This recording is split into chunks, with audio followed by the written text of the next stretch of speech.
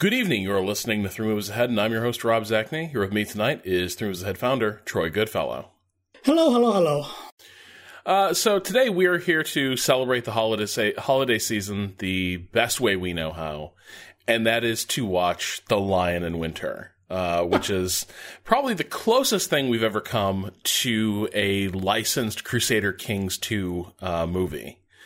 We'll also be touching a bit on Becket, in which Peter O'Toole plays Henry II, which he also plays in The Lion in Winter. But I think we're going to be predominantly focusing on The Lion in Winter, because aside from sharing a character and an actor, there's not very much connecting these two productions, and they focus on vastly different things. Do you think so? Yeah, it feels like they... actually, I'm not even sure Beckett's really about politics.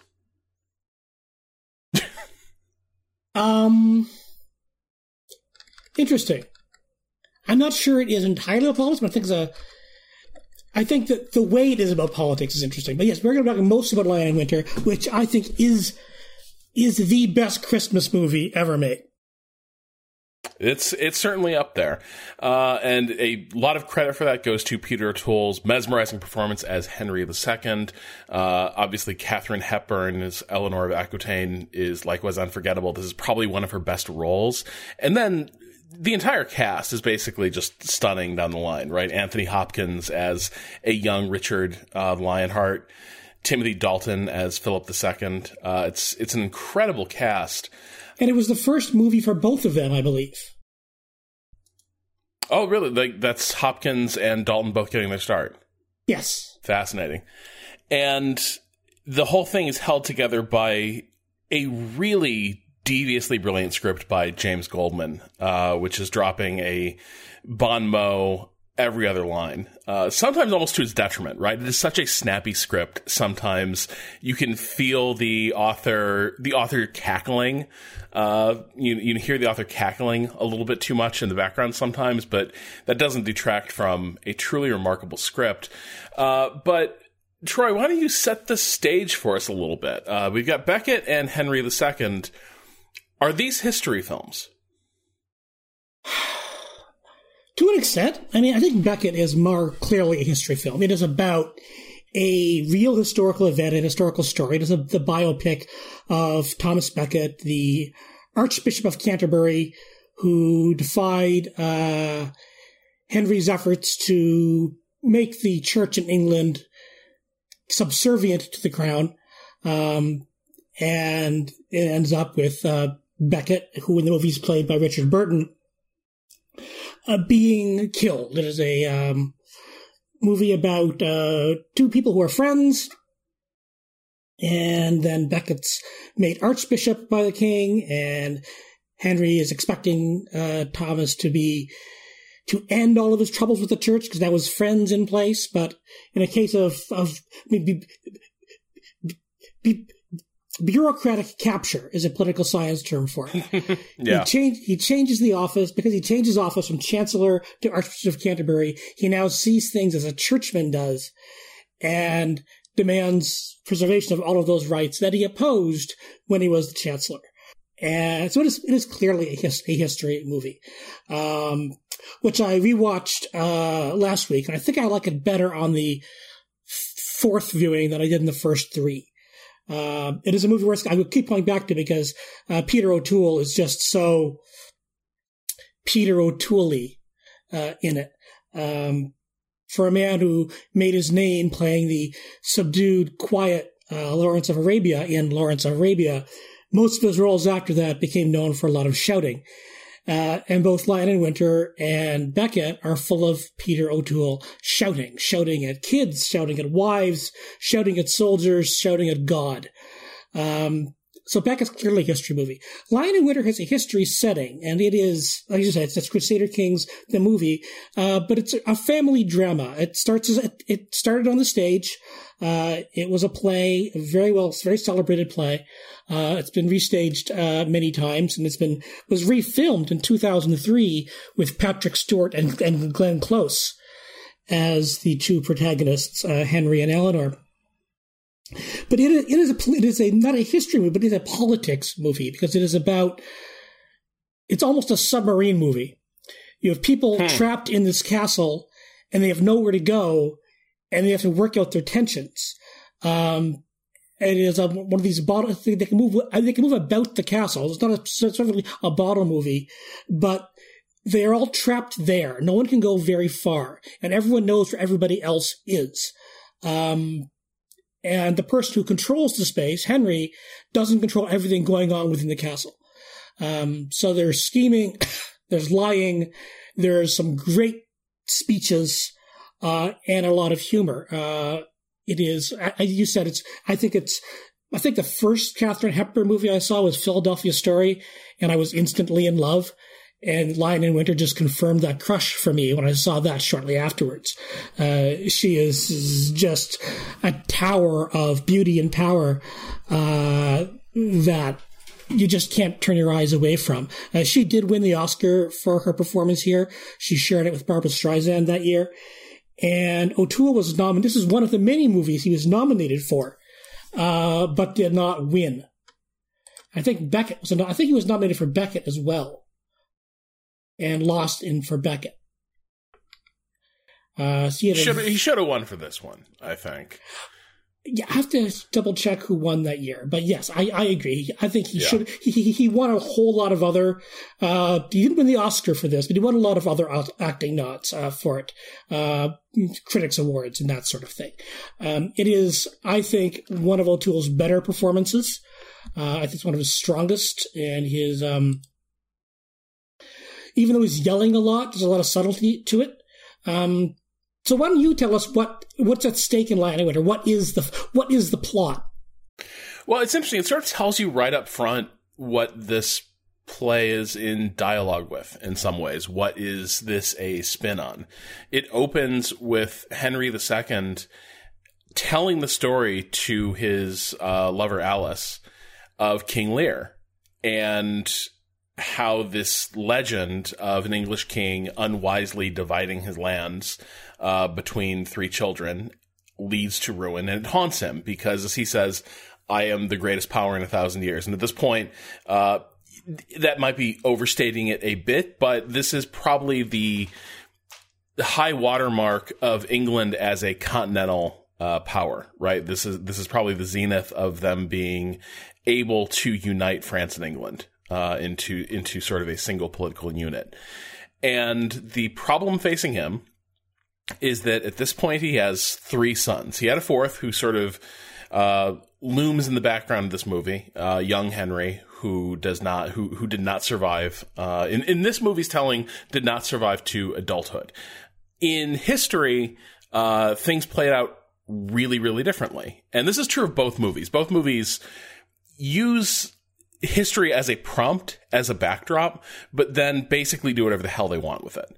But in this play, in this film, Henry is a King Lear who is aware of the story of King Lear, right? This is a guy who read the one version of the story, realized he doesn't want it to end that way. So he's got to figure out a different way to do this. And what he realizes here is that power is indivisible.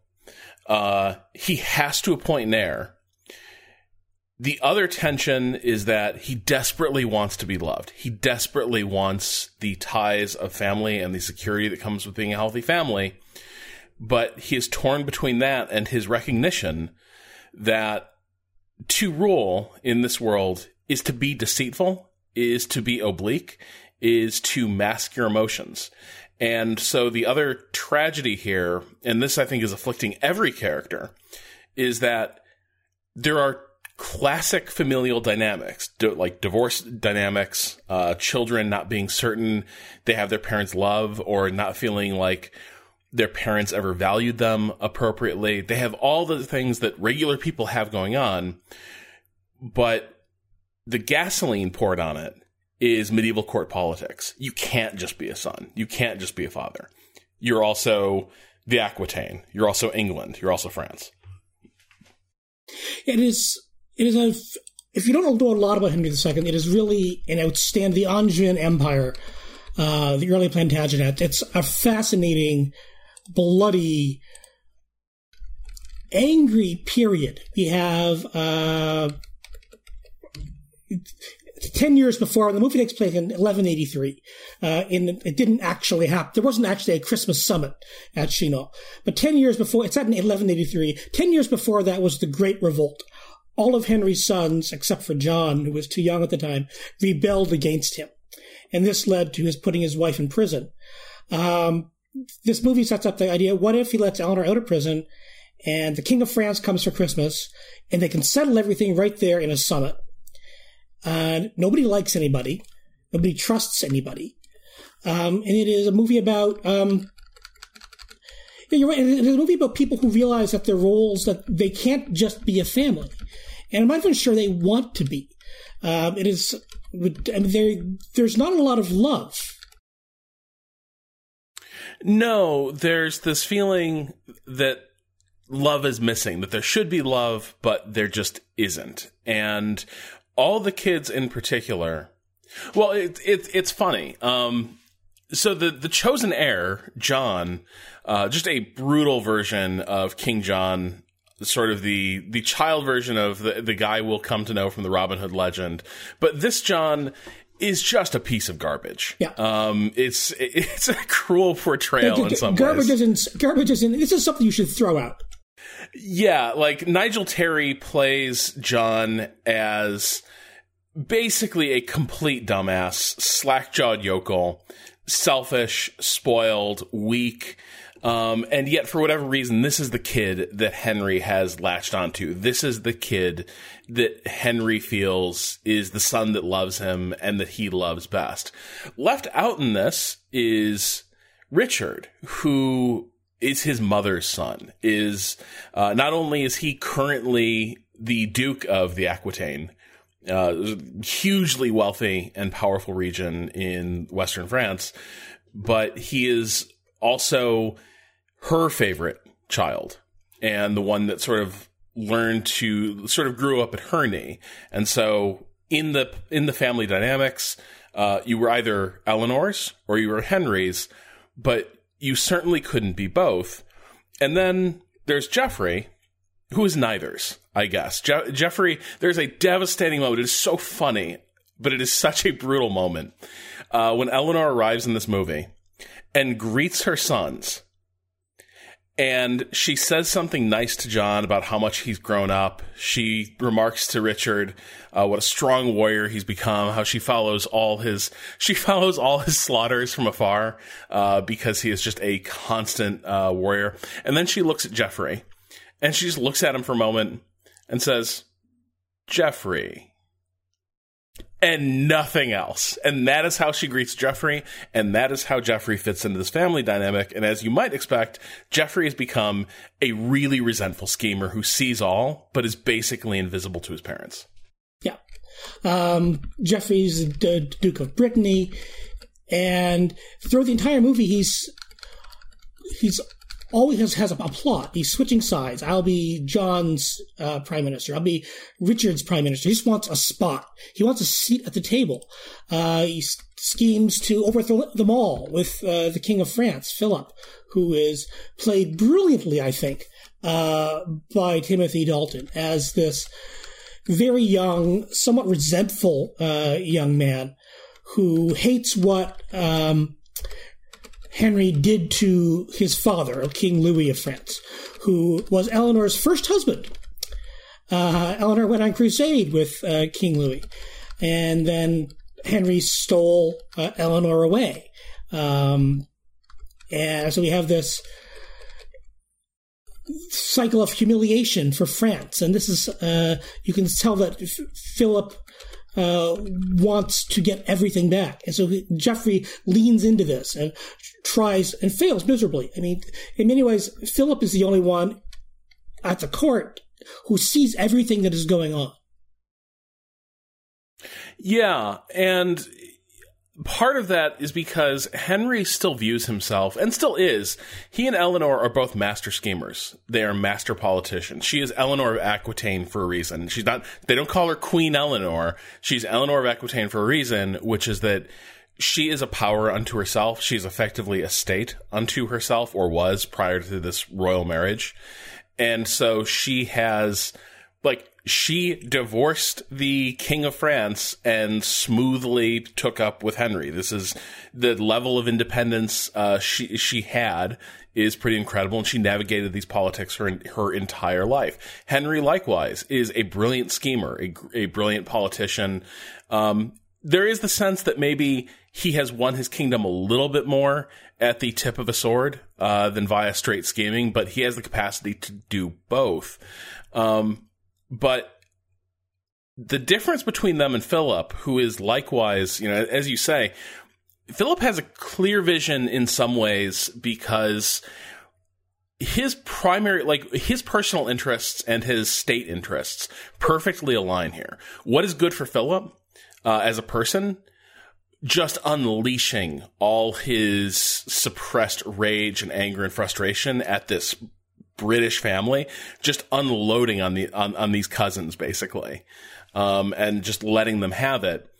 That's also good for France, right? Like, setting them against each other, having the Angevin Empire fall apart is undeniably a win for France. So of all the characters, he's the only one whose motivations are really aligned, whose identities are aligned. Henry's no longer are. This framing device of he doesn't want to be King Lear. The thing that comes up again and again here is that he is so acutely aware of his mortality. Maybe he could see things clearly if he were immortal. He didn't have this pressure of time. But the thing that is beginning to haunt him is he is aware that he is aging. He is aware of his growing frailty. He is aware of the fact that one day he will depart this stage, and he doesn't like the players who will replace him. He doesn't like the options he has for heirs. And he's beginning to feel like he's got one last chance to make everything right, both for England and for his family, for his feelings about where he's at with his family. And so, as brilliant a schemer as he can be, in this movie, these two things are constantly at war and constantly causing him anguish. Yeah, this is a movie full of. You say it's a very quippy script, and it is a very quippy script. It is one of the most quotable movies, and a lot of the quotes are about how disappointed everybody is. Even the amusing ones, where Eleanor says, "I don't much like our children," which that could be the theme for the entire film. I don't like our kids. Where Richard spurns Eleanor, saying, "Look, you don't care about me. You just care about hurting our father. You don't care if what happens as long as Henry's entrails are spilled out. Then you're happy. This isn't about me. This is about you two." And one of here she is trying to butter him up in the garden, and he just spurns her. Poor Alice, who is betrothed to Richard and has become Henry's mistress, and Henry at various times in the movie says, okay, you can marry Richard. Oh, no, you're going to marry John. No, you and I are going to run away, and the Pope's going to make sure this can happen. She's kind of the innocent in this. She's the pawn, and you can almost see that she's really the only person who I think wears her heartbreak on her face through the movie instead of in her words. But this is a movie that is full of disappointment, and even it is. I mean, I keep going back to. I mean, Henry has this great speech about 2/3 of the way through, and it is about how he was. My life, when it is written, will read better than it lived. I was the ablest soldier in an able time, and so on and so on. I married out of love a woman out of legend. I mean, that's like a brilliant. I just love that line so much. I mean, it's one of the greatest speeches in like theater or movie history. It's a masterpiece. And then he ends it with, but she gave me no sons. I have no sons. I have 3 whiskered things. This huge big speech of how much he's accomplished, and yet all I can think of, and yet it's all nothing. where Lear, asks his daughters to marry, whether they love him. He knows the answer. He knows his children do not love him. Even John does not love him. John loves what Henry can give him. And he knows John is an unfit heir. But I wonder how much of this is there's a story of the Emperor Tiberius, who chose Caligula to be his heir because he wanted somebody who he knew couldn't measure up to what Tiberius had done. And I wonder how much of that is kind of some subtext here, that he knows that Richard's going to be a more legendary warrior than Henry. This is a note I made, because this jumps out at me every time I see this movie. The first line of the movie is Peter O'Toole looking into the camera, teeth bared, and screaming, "Come for me!" And then he's mock fighting with John. Yeah. But in the moment, it's the snarl of, like, "Come for me." And he wants that. He wants his sons to show fire. He wants them to show spark, but he doesn't really, right? Like, he's one of those, he's the classic, like, the dad who won't take it easy on his kids, says he's being tough on them because he wants them to, I want them to be better than I am. I want them to grow beyond me. But actually, the minute they finally beat him, he'll be pissed, right? Like, that's the kind of father he is, right? The one who, you beat him, in a video game and he will no longer play video games with you, right? Like, that is the kind of dude he is. But he thinks all this stuff he does, all these tests, he thinks they're fair. He thinks he knows what he wants. But really what he wants, this affirmation, is that his sons are good, but he need not fear any of them transcending his own accomplishments. I mean, he put down rebellion after rebellion. And there's a moment where John pitifully says, give me the throne. And he says, there's no point in giving you the throne because Richard will just take it from you. You won't be able to beat him. And John says, well, you can beat him. And Henry said, well, I won't be here. You poor guy. Yeah. I mean, and a few years after this alleged Christmas, Richard does beat his father. And there is another civil war after this coming. And Richard wins that one. Eventually, the son does beat the father. The legendary warriors just can't win forever. But yeah, there is this sense where Henry always thinks he's in competition with his kids, because he has been, because Eleanor set them up to rebel against him, because young Henry wanted the throne too soon, because Aquitaine wanted more independence, because medieval politics, what can you do? Because of the meddling hand of France, all of these reasons. But there is always the sense that Henry wants his legacy. He wants to have a legacy. He wants to have an heir, which is why his final solution is just lock up my 3 sons like I locked up my wife, and I'll marry the young Princess Alice, and maybe we'll have a kid. And Eleanor is taunting, yeah, what kind of kid is that going to be? What kind of kid's going to turn out from your old age? And remember how a lot of our kids died. Yeah, she basically lays out for him the other fact of life in this era and transferring politics and a dynastic system, which is that everything can go wrong. Yeah. And he should know this. They've been through this. They lost many kids. And the thing she is warning him is basically, for your plan to work, everything has to go perfectly from here today, and you have to live a long time and remain healthy in that. Can you thread all those needles? And the answer is maybe, but it would be crazy to bet everything on that. It would be crazy and cruel to bet Alice's life and any kids they might have.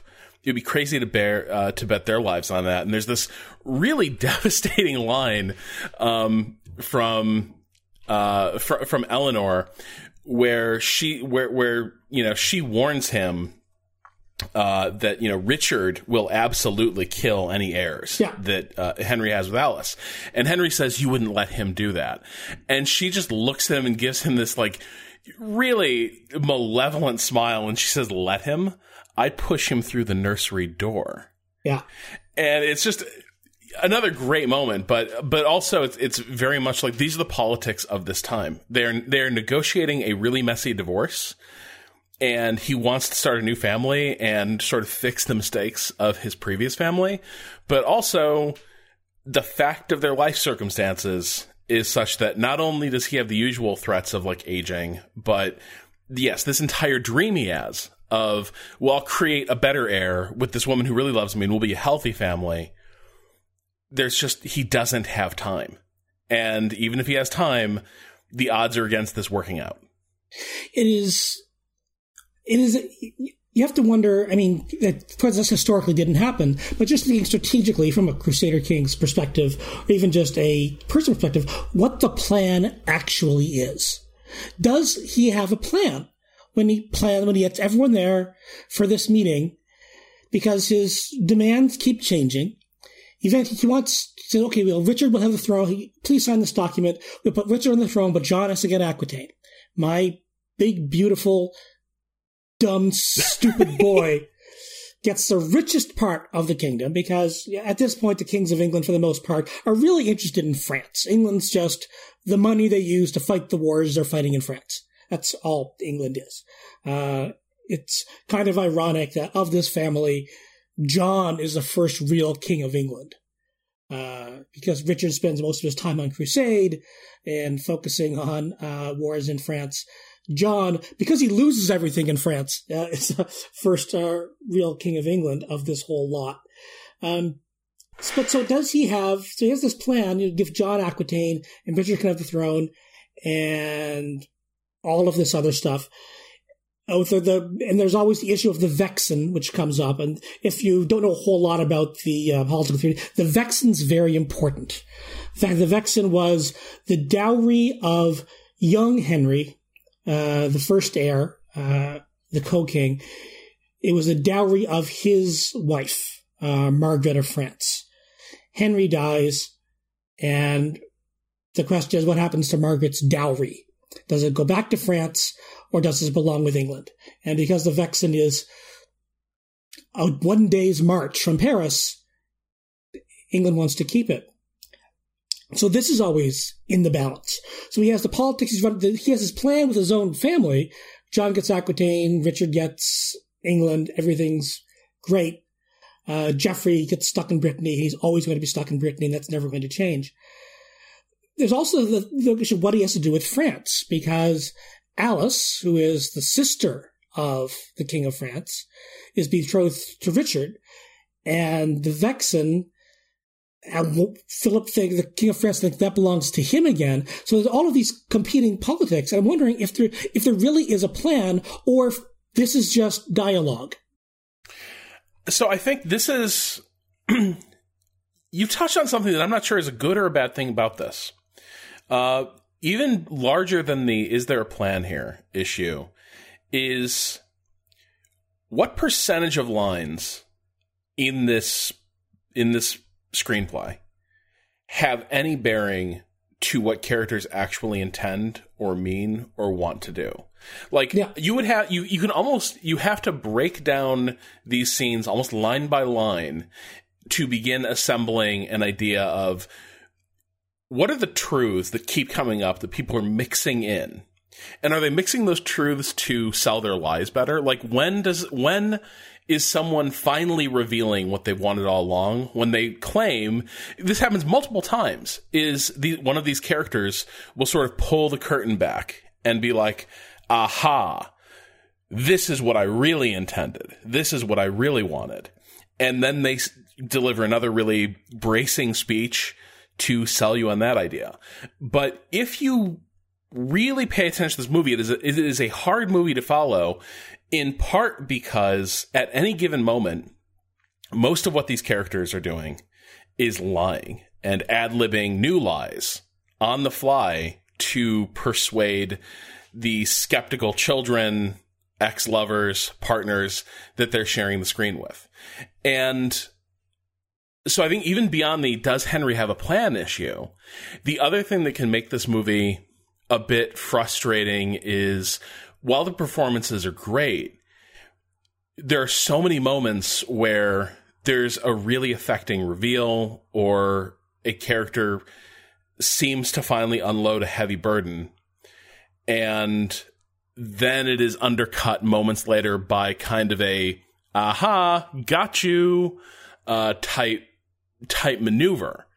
And I don't think I'd ever realized until this viewing just how little I come away from this movie knowing about what these characters actually want. And this goes back to your opening question regarding this movie. Is it a history movie?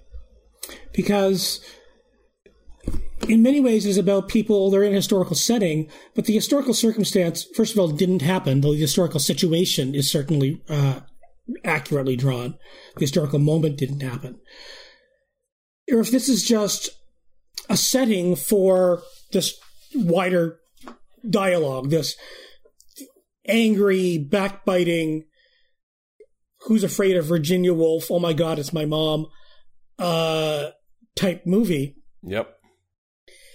Where it's just, planning and reveal the truth and aha, did you know that your son was gay? Moments. And which makes me wonder and think about the time period when this play was written. And people generally don't do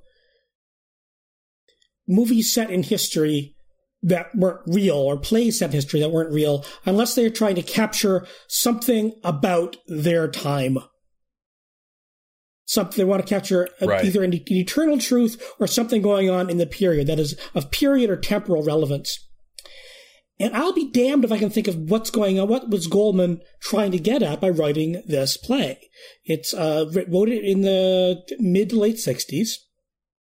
The movie itself is a late 60s movie. It's a movie that Peter O'Toole really wanted to get made. He sent the script to Hepburn, and she was in mourning for Cary Grant.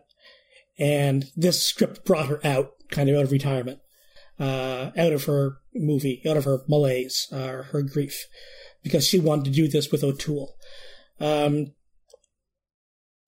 I'm trying to think, so they have this great movie, this great cast, and it's not like A Man for All Seasons, which is a film about truth to power, about corruption. It's a movie about corruption, and the one honest man.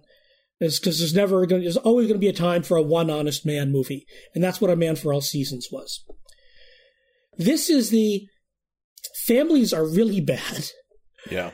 Power is corrupting. But there's no lesson here. There's no moral. There aren't any good characters, except maybe Alice. Because she is really an innocent through all of this. So I'm trying to figure out not what the meaning is, because the meaning's fairly clear. I think it is one of my absolutely favorite movies ever made. But I'm still trying to figure out if it's not about a historical moment, but is set in a historical moment, what Goldman was trying to get at.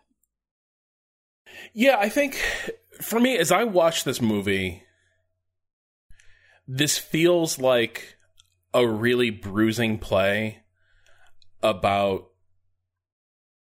broken families and the impact of divorces and people starting new families sort of on the shattered remains of the old one. And I wonder, in 1968, was it easier to talk about this through the lens of this famous historical couple and with their titanic love affair and equally titanic splintering? Is it easier to have these small subjects, these domestic subjects of, parents who didn't express affection in the right way, or weren't there for kids, or parents who prioritized career over family, or, men who move on to the younger model? When it comes to their romantic attachments. Which there were many of, because Rosamund makes an appearance. The famous Rosamund, who is Henry's most beloved mistress. She makes not an appearance physically, but an appearance in memory. So it's a pattern of Henry, of him cheating on this woman he married out of love, he's always cheating on her. Yeah, and so I kind of wonder, like, you know, by 1989, they will make a divorce movie that's literally called The War of the Roses, right? That, like, it's Michael Douglas, and is it Kathleen Turner? It is Kathleen Turner. Yeah, where now you're taking a major historical blow-up, an English Civil War, and now you're taking that and applying it sort of tongue-in-cheek to the level of hatred and sort of take no prisoners dynamic of a divorce in 1989.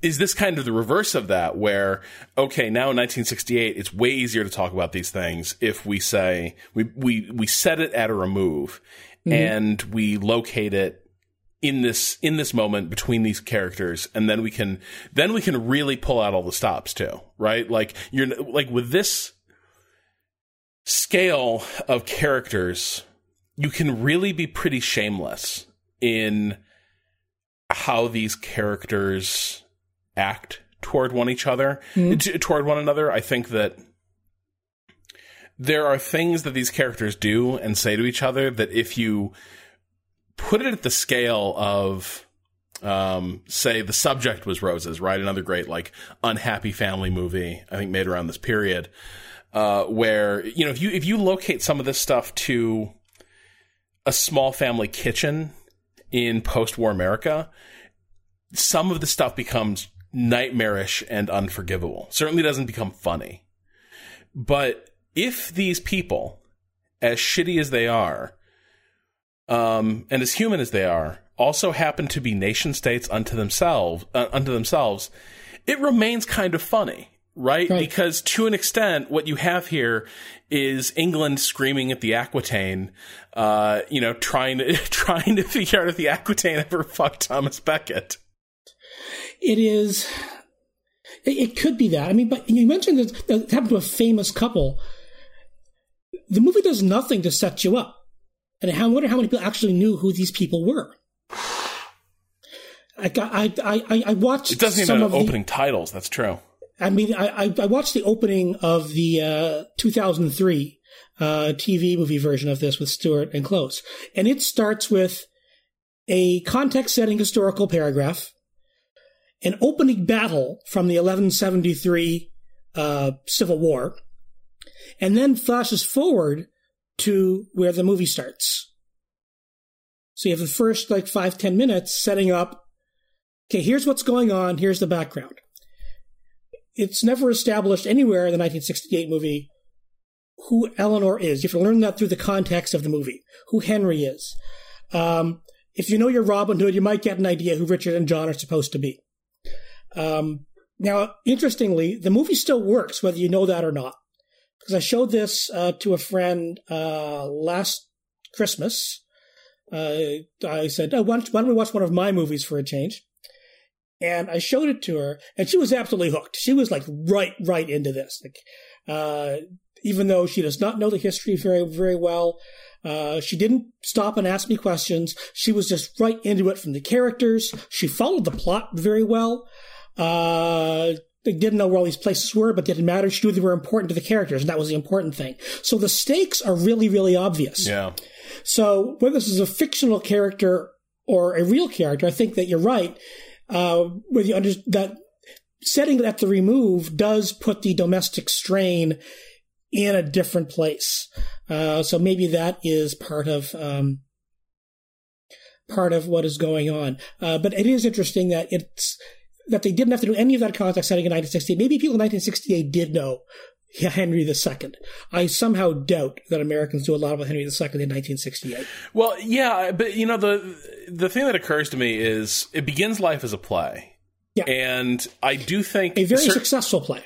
Yeah, and I think at that point plays are the theater is enormously self-referential, right? As a form to its detriment. There are times that Broadway plays will sort of have nods to Broadway audiences that feel incredibly provincial if you're not super bought into the whole Broadway ideal. And so I do think that The Lion in Winter approaching from a period in history that people in general might not know super well, but theater audiences who make a point of like at least knowing their Shakespeare and knowing the antecedents to Shakespeare probably do have some idea. Right. And you can boil this down to, do you know that England and France were always at each other's throats in the Middle Ages? Right. Yeah, pretty much. Like, that's probably your point of entry, right? That's it's the King of England at France's throat, but he's got to wrangle this entire nightmare of a family in order to get what he wants. But the funny thing, as personal as the stakes feel in this movie, Troy, the way so much of the drama here is about family dynamics more than like great historical dynamics. To me, the history here feels roughly right. Like it's a conceit, but in terms of the things it is saying about the nature of power in a period like this, the nature of dynastic inheritance in the way the way that monarchy blows the personal into the proportions of the national. I think this movie succeeds pretty well. And if you look into the details of things it alludes to, it's playing fast and loose with chronology. It's playing fast and loose with who is where at this moment. But it is getting at things about these characters and their relationships to each other and their past. Eleanor of Aquitaine, when she has these great speeches about forcing her husband to take her on crusade, this is stuff that actually happened, right? Like, in the details, the things it uses to color in these characters' backstories, it's usually pulling from something fairly historical. And I think this is another reason I think this movie is more intelligible and more interesting to me than Beckett. Mm-hmm. Because when I look at Beckett, to me, it doesn't feel like it's about history at all. Like, yes, it's about the story of Thomas Becket, but it's also just shredding the specifics of that story at every turn. Like, it turns it into a story of suppressed nationalism. Thomas Becket is he's a Saxon collaborator. This is the big thing in the first act of Becket, is that, Thomas Becket is just hanging out with Peter O'Toole's Henry II, and O'Toole is this vicious Norman king ruling over these poor oppressed Saxons, and he calls Becket his friend and collaborator. He is a collaborator selling out his people, and it's like the notion of, I don't know how much nationalism would have registered in this period in history, this idea that like, it's time for the Saxon awakening brothers and must rise up against the Normans.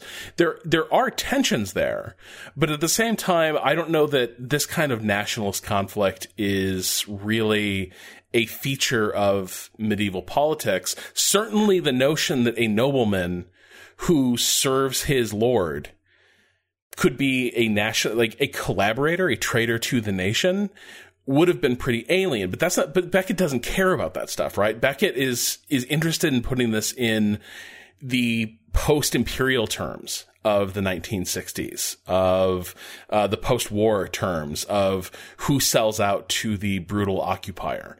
And like, you look into that history, nothing in Beckett's telling really holds true. I don't see the nationalism plot in there at all. I think it's a red herring. Because it's not, after Becket takes the archbishopric, he never talks about Saxons versus nobles. He brings on a Saxon wannabe assassin as his assistant, but the Saxon versus Norman thing vanishes entirely. The fact that he is Saxon, a lot of people condemn him for being Saxon. Nowhere is it established as a motive or as an issue. It is an issue of one man has maybe scruples and one man doesn't. It's kind of, we have this thing, one of the motivating things for Becket, or is implied to be in the opening when Henry II in Becket is being ready to be flogged in penance. He asks, is it about Gwendolen? Was Gwendolen why you did it? And Gwendolen was a woman was captured in Welsh rebellions. She becomes Becket's bed slave, falls in love with him, as they did, of course. Henry steals her from Beckett, and she commits suicide rather than submit herself to Henry.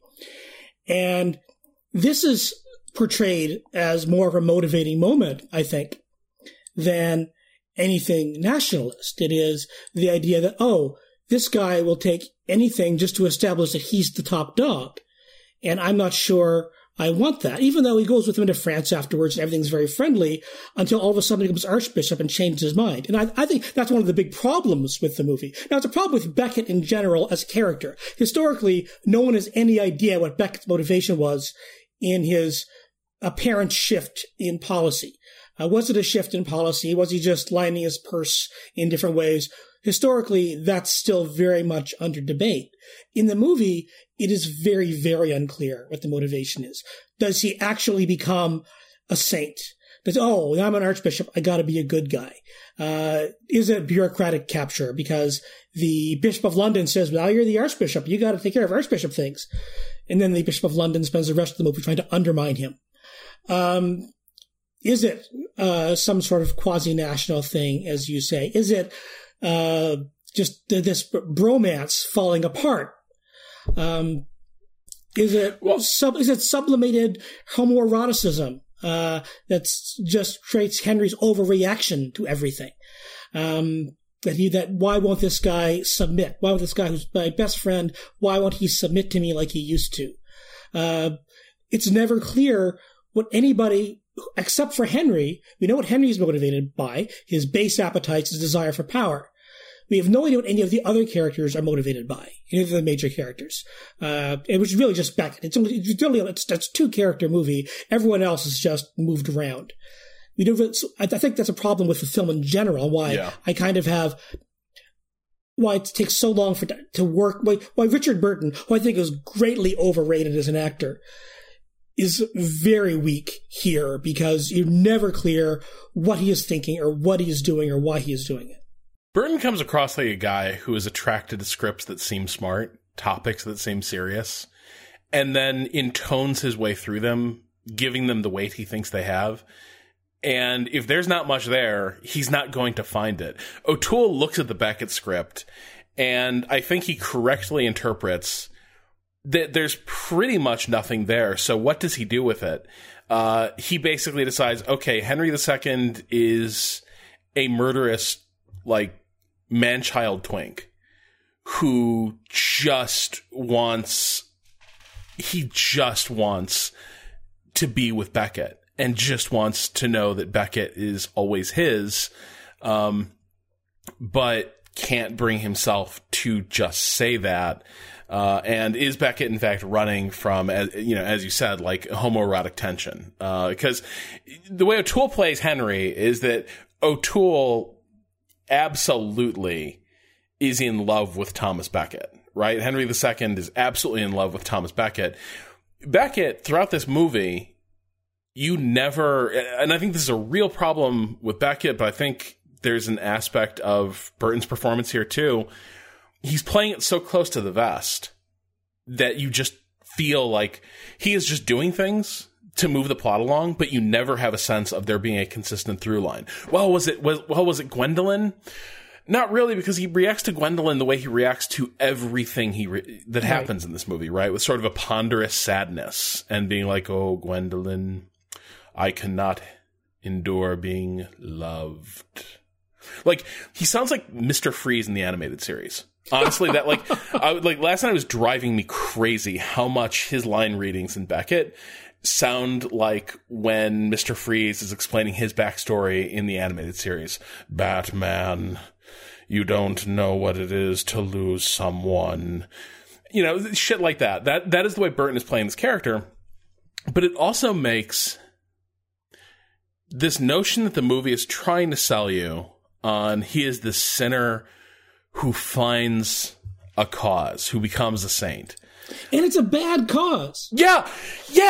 Troy, tell the audience, what is the precipitating incident? What is the hill the church is going to die on in this movie? The issue is that, as with most medieval crown church issues, is who has power over the priests and who has power over crown lands. The crown thinks that priests, if they could commit crimes, should be tried in the same courts as everybody else. And the priests say, no, they should be tried under church courts, where they usually get off pretty easily. In this case, a priest, I believe, rapes one of his parishioners, is arrested by a nobleman, and is going to be tried by that nobleman, tries to escape. The priest tries to escape and ends up being killed in the escape. Because the nobleman didn't turn the priest over for church justice, but executed his own noble justice, Becket is very upset and excommunicates the noble. The issue is, a rapist priest should have been tried by his friends on the clergy instead of by the secular authorities. This is for a movie this only made in 1964. This is only made 4 years before Lion in Winter. And O'Toole's playing the same character generations apart. But I imagine no matter which Henry it is, he would have taken the same position, that it's, this is a bad cause. Yeah. that rapist priests should be able to get let off by their church friends, or, sent off to a monastery, or murdering priests or thieving priests or anybody, instead of, being tried by the law of the land. And this is throughout. I mean, it introduces a tax dispute at the very beginning. Why isn't the church paying their taxes? Though it becomes, the church just wants to have absolute control over everything it has. And the precipitating break is over a rapist priest who gets killed trying to escape from a nobleman. Yeah.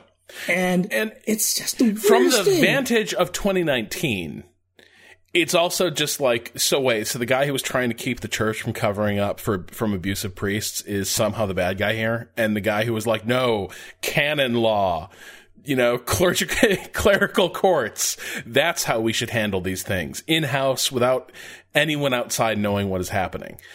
From the vantage of what has been revealed about, the institution of the Catholic clergy in many places, is just staggering that an audience could look at Becket, see, drawing this line in the sand, and think, yeah, that's the fight.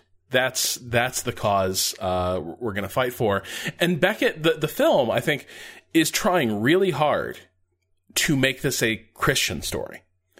I think this is the other misfire here, is that had it just been a story of medieval politics, it's funny, A Man for All Seasons is a story about personal conscience against the backdrop of medieval politics, but it handles the politics and the conscience stuff really well. The two inform each other. The two work in harmony. This just feels like it keeps tossing new stuff out. So there's this moment where the word comes, I think, that priest has been killed. Before Becket can take any action, that priest has been killed, either killed during the escape or executed immediately after. And he asks to be alone. And the important thing to remember is he's not really a priest, right? He was ordained literally the day before he was consecrated archbishop. So, he is a total plant. He has never really been a priest. And so there's this moment where he goes and he prays before a statue of Christ. And the light, it's classic, filmmaking from this period. Literally the light breaks across his face as he... It's filmmaking from a decade earlier. I mean, this is 1950s stuff. Yeah, this is Ben-Hur. It's so many movies of that genre. As he says, I think I finally know what it is. I think I finally know what love is, and the love being Christ's love. And he finally comes to Christ's love through realizing he needs to prevent courts from trying abusive priests. And it is such a ridiculous conceit. this is what this guy's Christian conviction is founded on. And he expresses no other. Oddly enough, that is one of the few things in the movie that is very historically accurate. Yes. Because a lot of the stuff is, Beckett wasn't a Saxon, he was a Norman. So that was just added in. And, Henry II wasn't even Norman. He was from Anjou. But he was just set up on arms, blah, blah, blah. But historically, yeah, Beckett's big problem with the Clarendon constitutions was, hey, you're going to be arresting my priests and putting them into courts. And this was enough to create the big split, with, threatened excommunications and Becket running away to France and trying to get an audience with the Pope. I do love how the Pope and Italian cardinals in this movie talk with the most exaggerated. John Gielgud puts on no accent as the King of France. No, he doesn't, and he's outstanding. He got a supporting actor nomination for a very short role. I think he's quite good. But the Pope and his cardinals, they have "It's a me, Mario," the cardinal. It's bad. It's hilarious. I would say that, my jaw was on the floor. Because, that whole movie, I'm just like, okay, so not doing the accents thing. Got it. And then he gets to France. And also, it's the most, they tried to get guys who, big, beefy mafioso types that you might find in, a crime film of the period. You know what I mean? All the cardinals you see in this scene are just, basically Goomba-looking dudes in church robes and such. And yes, just these exaggerated accents. And that's the other weird thing is the movie wants to be a Christian movie but not a Catholic movie. But the only cause that Beckett is really, suiting up for is Catholic independence, right? Catholicism as a law unto itself. And so when he finally gets to Rome, it's also trying to have it this other way, which is that Beckett is a true Christian. He is a man that, through grace has become a saint, and is the instantiation of Christ's will.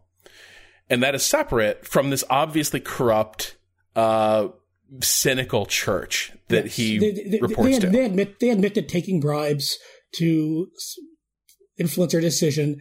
And Beckett said, just send me to this monastery. And we're supposed to expect this guy's going to be really, really happy at this monastery in retirement. And he stays there for 30 seconds. The movie starts really booking it through these, the last act of this movie, it doesn't give there's no room for any of this to breathe. No. He goes to this monastery and is like, I will just, I will remain Archbishop of Canterbury, but I will be away from power. I will be a bishop and an archbishop in exile, and I will be content with that. The next scene we get is him basically getting bored at the monastery and being like, you know what I really have to do for Christ? I have to go back to England and resume my seat. And the movie just wants us to believe in his virtue at every turn. And I just don't buy any of it because it is also self-serving and it is also bolt from the blue. Yeah, but much of this movie is bolt from the blue. Yeah. There's very few clear motivations in a lot of places. Now, let's take a look at, the unifying thing between these two movies is Peter O'Toole and the character he's playing, Henry II. Yeah. I said these are two movies that were released 4 years apart. And he's playing, it's very rare you get somebody playing the same character in two very different movies, many years apart. This is the sequel. They're both films based on plays, but aside from that, there's not a whole lot to unite them. So, what do we make of? And Peter O'Toole is nominated for Best Actor for both, and doesn't win, which I think is sad. Burton's also nominated for Beckett as well, and him not winning is not as sad. So, what do we make of Peter O'Toole's understanding? Do you think he understands Henry II? Do you think that, what do these movies have to say about the reign of Henry II? To me, it feels like O'Toole sees no through line between these characters. I think to me, it's O'Toole approaching two different scripts and treating them as separate performances. And so I think, to me, I think if there's a through line, it is that both plays view Henry as a creature of both appetite and neediness. There's not enough in Beckett to hold that together, because again, as you say, it's a two-person play. And so O'Toole's approach there is to mostly, there's a lot of it in the text directly too. Like all the mind games with Beckett are around these sort of latent gay themes. But in Beckett, everything is very much about Henry feeling spurned in different ways by his partner. Right? Like that like every time Beckett puts other interests ahead of Henry, it is a breach of their romantic contract that they're not allowed to consummate. In The Lion in Winter, the appetites are they're more omnivorous, is the way I would put it. And so is the neediness. The desperation now is not for the approval of one person. It is for this notion that he has a family that loves him, that he has the refuge of familial love. I do have to admit, though, that I will register a lot of discomfort here as well, which is that both The Lion in Winter, very much Beckett does this to an extent too. This notion that the sexual entitlement of powerful men is really a heavy theme in both of these. And from the vantage of 2019, that's probably a smart theme in many ways. But the thing is, it treats it very lightly. And so when he says to Alice, "Oh, here's how you know I love you. Let me list all the people I've banged." And as an aside, he's like, "and little boys." Pederasty is just kind of a tossed off notion in The Lion in Winter. And it's only really made real when Philip reveals that he was assaulted by Richard as a child. And mostly that is treated as a revelation that Richard is gay. And that is sort of the shocking reveal, and that sort of spoils Henry's relationship with regard for Richard at that moment. But I think in terms of the way Henry is portrayed in these two movies is creature appetites, desperate for approval. The Lion in Winter is kind of too casual for my comfort about the scale and range of appetites it ascribes to Henry, without any sort of weight or reckoning. Interesting. I think it's a very good interpretation, and it really is. I mean, I think there must be. I think there had to be some kind of a through line somewhere in there. And Peter O'Toole was, in fact, in line to play Henry II for Beckett when it was on stage, but had to back out of playing Beckett because David Lean wanted him for something a little bit bigger. So he ended up playing it in film, but one didn't get to play it on stage, which I think is an interesting. It came in the late 59, I think. Beckett was performed on stage. So I think this is a role or a character, I think, that Peter O'Toole must have had some side of. Either the Beckett script really drew him, or either something about Henry II, who I think is this. I've been trying to find a good biography of Henry II, and it's really hard. It's surprising that this really a giant of the medieval era. I mean, it's easy to find a biography of King Richard, the Lionheart. One of my favorite books, the one I recommend, is one called Richard and John. It's a double biography covering the lifetime of Richard and the lifetime of John, back to back. And it's a really, really strong book. And that, of course, deals some with Henry, but it's not about Henry. I think there is something of a through line here. And I think you can see, Beckett's mentioned, I think, only once or twice in Lion in Winter, but his ghost is there. you can't think of the reign of Henry II without thinking of the ghost of Becket. What we may think of Becket today, and historians disagree on that, he was canonized. He became a saint. He became a martyr of the Catholic Church. Henry II had to undergo flagellation to do proper penance for enabling the murder, if not necessarily ordering it. And the martyrdom.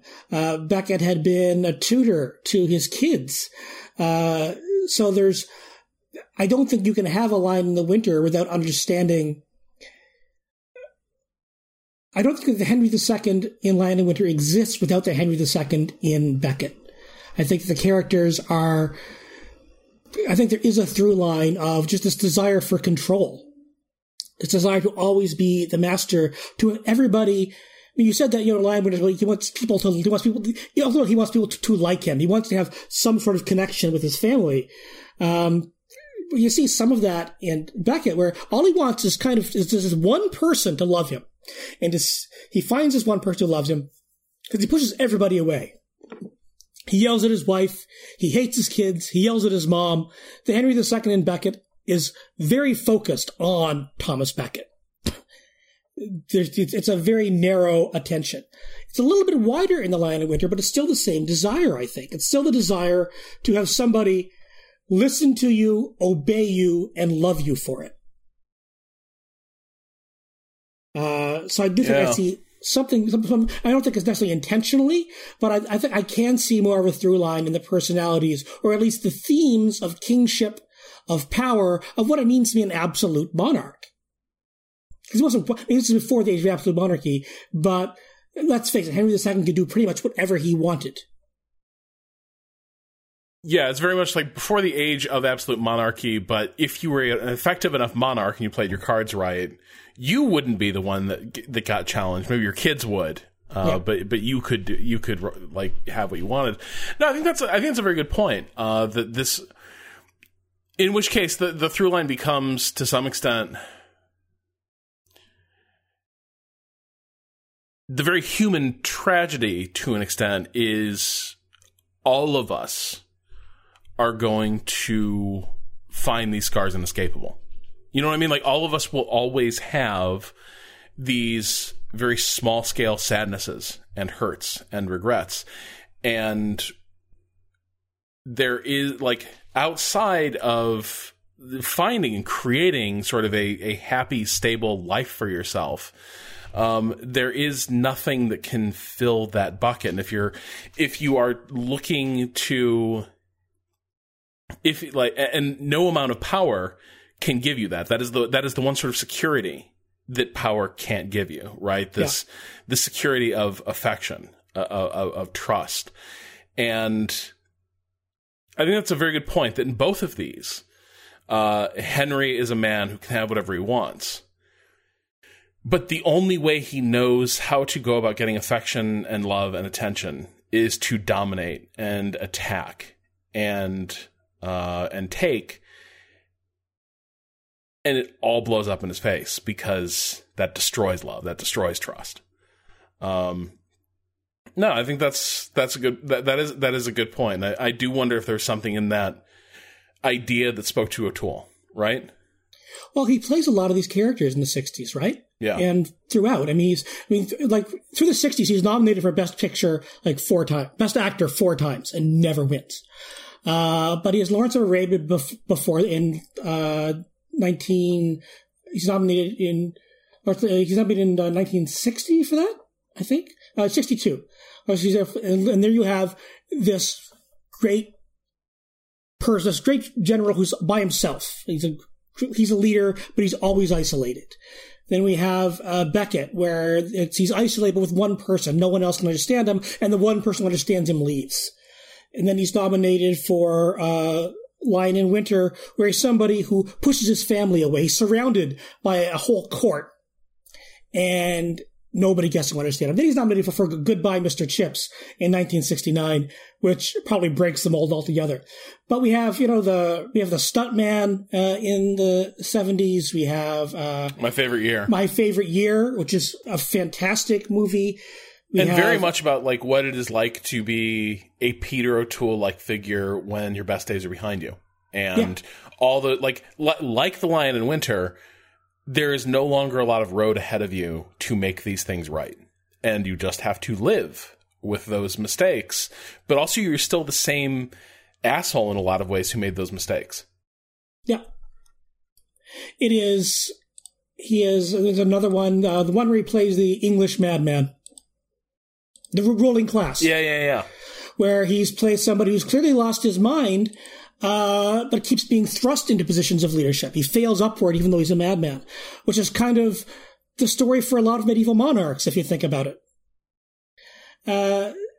So he tends to play these strong characters with strong personalities, gets recognized for it over and over again. And I wonder if that's just O'Toole or if it's casting directors or something.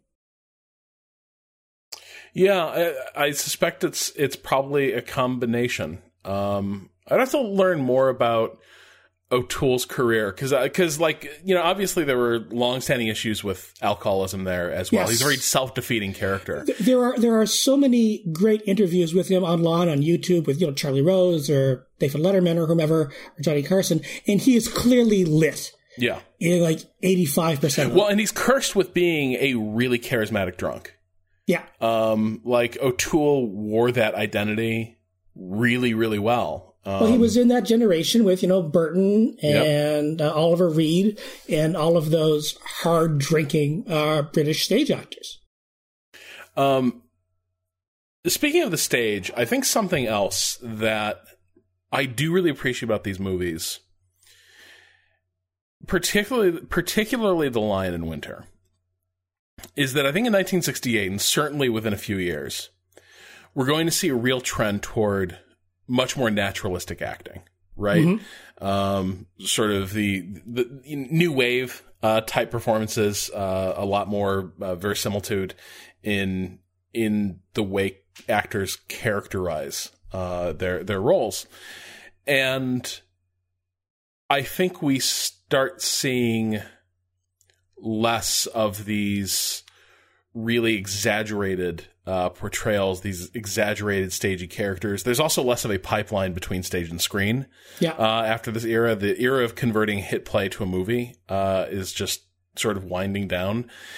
And to an extent, I think what's sort of remarkable here is that, and this is ebbed and flowed. Like the rap on Katharine Hepburn during her the peak of her career was that she was stagey, right? Like audiences didn't like a lot of her roles because Katharine Hepburn was pretty much always Katharine Hepburn. You cited the Philadelphia story.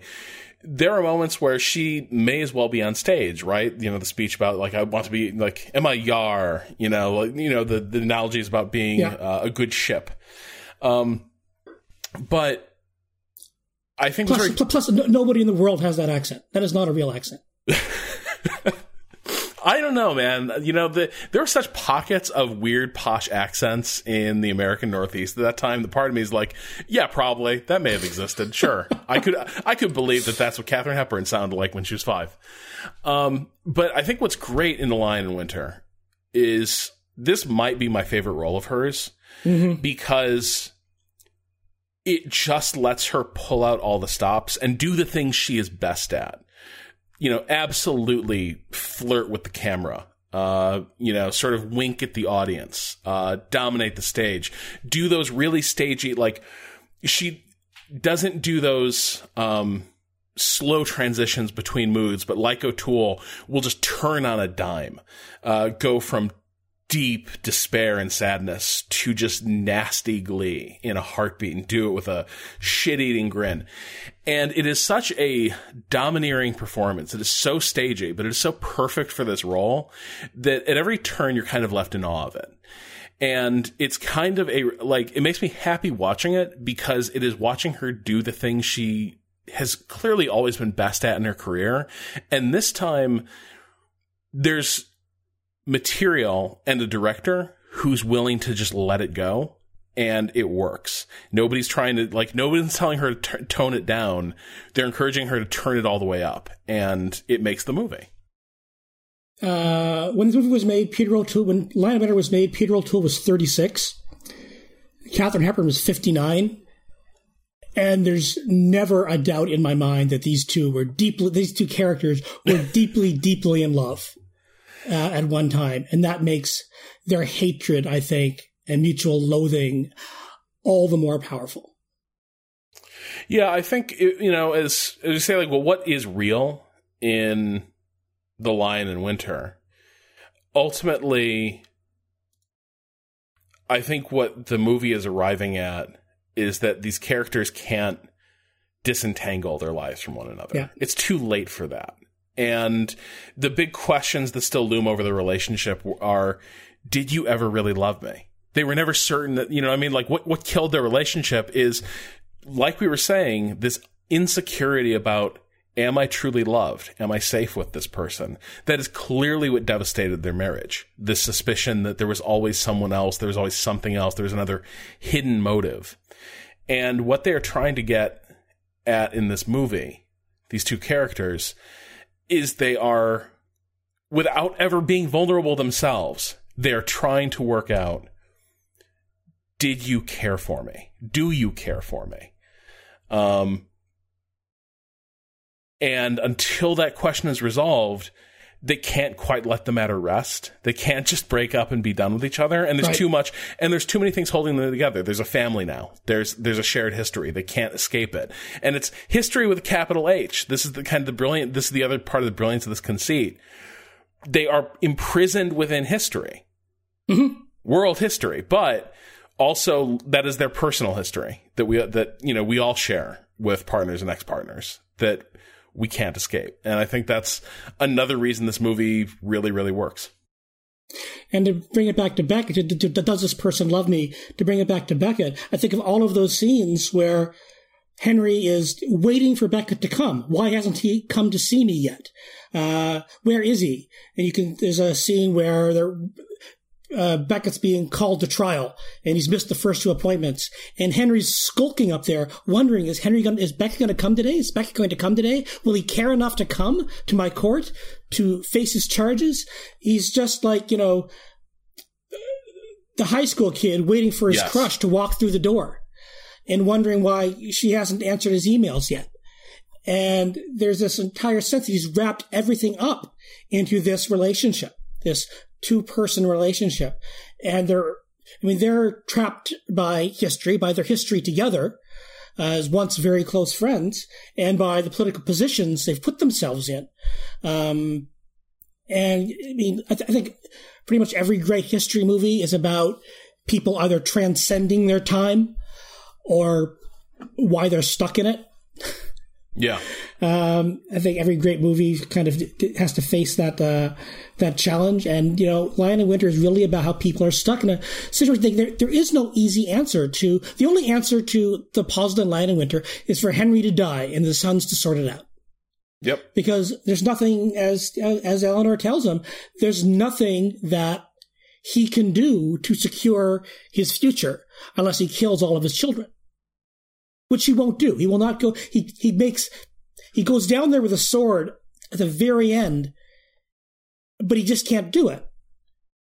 I mean, he could easily send a bunch of guards down there to do it for him. If he really wanted them dead, he could do it, but he won't. So he's just going to, throw the kingdom to the wolves when the time comes. And the movie ends on this note of acceptance, but also denial. He ends up in a very similar place where he was at the beginning, where he knows these problems are unsolvable. You ask, did he have a plan? Maybe he was hoping one would come to him, but over the course of this very long night, he realizes this is a box. There's no escaping this box. But at the end of the movie, he packs Eleanor off. And it's so sweet and romantic, and it's like, what did you guys just forget what happened the last 3 days? It's a tremendous ending in terms of, we gave it a shot. Yeah, is it trying to be a happy ending? Is it just a smirking one? But I think it kind of works for me in terms of when he says, I hope we never die. Let's do it all again next year. And he's defaulting to that position of, we probably have time, right? Yeah. Like he's faced the unsolvability of these problems. They have despaired and wept together in the dungeon. And then in the cold light of day, they dry their tears, they say goodbye. And Henry basically arrives at, this is great. We've probably got time to figure this out. Let's do it again next year. It's been fun. And it's a funny ending, but also I think it's kind of a true one, right? Where you have these moments of catharsis, but they pass just as quickly, right? They, like, moments of catharsis and revelation can be as transitory and false as us being deeply in our deceit. Henry and Eleanor have faced these demons during the night. And I think by morning, in some ways, they're reconciled to them, but they're also still kind of telling themselves the story that there's something here that can be salvaged, that this could still have a not tragic ending. We're just not going to get to it today, but we have time. We could talk for hours and hours about these movies, obviously. I've already recommended the book. I'm going to find the author's name here. Richard and John, Kings at War by Frank McLynn. It's a book that I recommend, that I can recommend. I've read it a couple of times, and it's highly recommended for understanding some of the Onion politics going on. I'll also recommend, if you can find it, it's on, all of it is on YouTube, by the way, The Devil's Crown, which is a BBC series, very low budget, but quite well acted, with Brian Cox as Henry II. And it goes through all the Angevin kings from Henry through John, and it's more historically accurate. Beckett's kind of an asshole, so it works out pretty nicely. Do you have any media you'd like to recommend? Gosh. I think, because we're eventually going to do a show on it, I think Beckett is a fascinating movie to watch. And in addition to it being in dialogue with Lion and Winter, I think if you want to see Beckett done right, you need to see A Man for All Seasons. Like, it is a definitive work about an ordinary good man caught up in toxic contemporary politics and trying to find a way out with his soul intact. And I think for all the steps that Beckett takes wrong and puts wrong, I think A Man for All Seasons does them right. And I think watching them side by side is a really interesting contrast between a movie that is trying to tell a story about morality but has no morality itself, which I think is Beckett's problem. And then A Man for All Seasons, where there is a worldview. There is a deeply considered morality undergirding that entire film. And the action is in harmony with Thomas More exhibiting his philosophy through his life. Marvelous movie, and a really interesting counterpoint to the sort of the grandiosity of these two Henry II films we've seen. This was a great decade for those kinds of movies. Yeah, is A Man for All Seasons in the 60s, or is it a post-Watergate film? Man for All Seasons is 66. No shit. Yeah. Interesting. That is 66. So it's right. It's shortly after Beckett. A trivia question: when Burton and O'Toole were both nominated for Best Actor for Beckett, and they both lost, who did they lose to? I have no idea. Rex Harrison for My Fair Lady. That's a good role. That's a good role. Who was in Cleopatra the year before with Richard Burton. I've never seen that movie. The first half with Rex Harrison is quite good. What happens to Rex Harrison? He plays Julius Caesar. Oh, no. I mean, damn it. And he was nominated for his run as Caesar in that. He lost to Sidney Poitier in 63, but won in 64 with My Fair Lady, which I think was the absolutely right call. Oh, and yeah, I think so, too. It was a strong year. The other nominees were Anthony Quinn for Zorba the Greek and Peter Sellers for Dr. Strangelove. So Sellers is probably the one that the only other one that I would say, like, you got a strong argument for. Yeah. Yeah, It's a good year. tough call. What a good that year. was a good year. But this was a decade of all of these British actors getting out. This is the decade of Olivier. This was the decade of Kane getting a nomination for Alfie. This was a huge decade for these British actors coming over and transforming Hollywood and doing some stagey stuff, but also carrying some stuff into the 70s. So this was a long show. We said we'd do this in an hour, and here we are 90 minutes in. Well, we had a plan, or we thought we did, but there was just so much to go over in this one podcast. So much water under the bridge. How did we get from the start of this podcast to this Christmas? That will do it for this week. We'll be back next week with more strategy discussion. This episode was produced by Keith Carberry.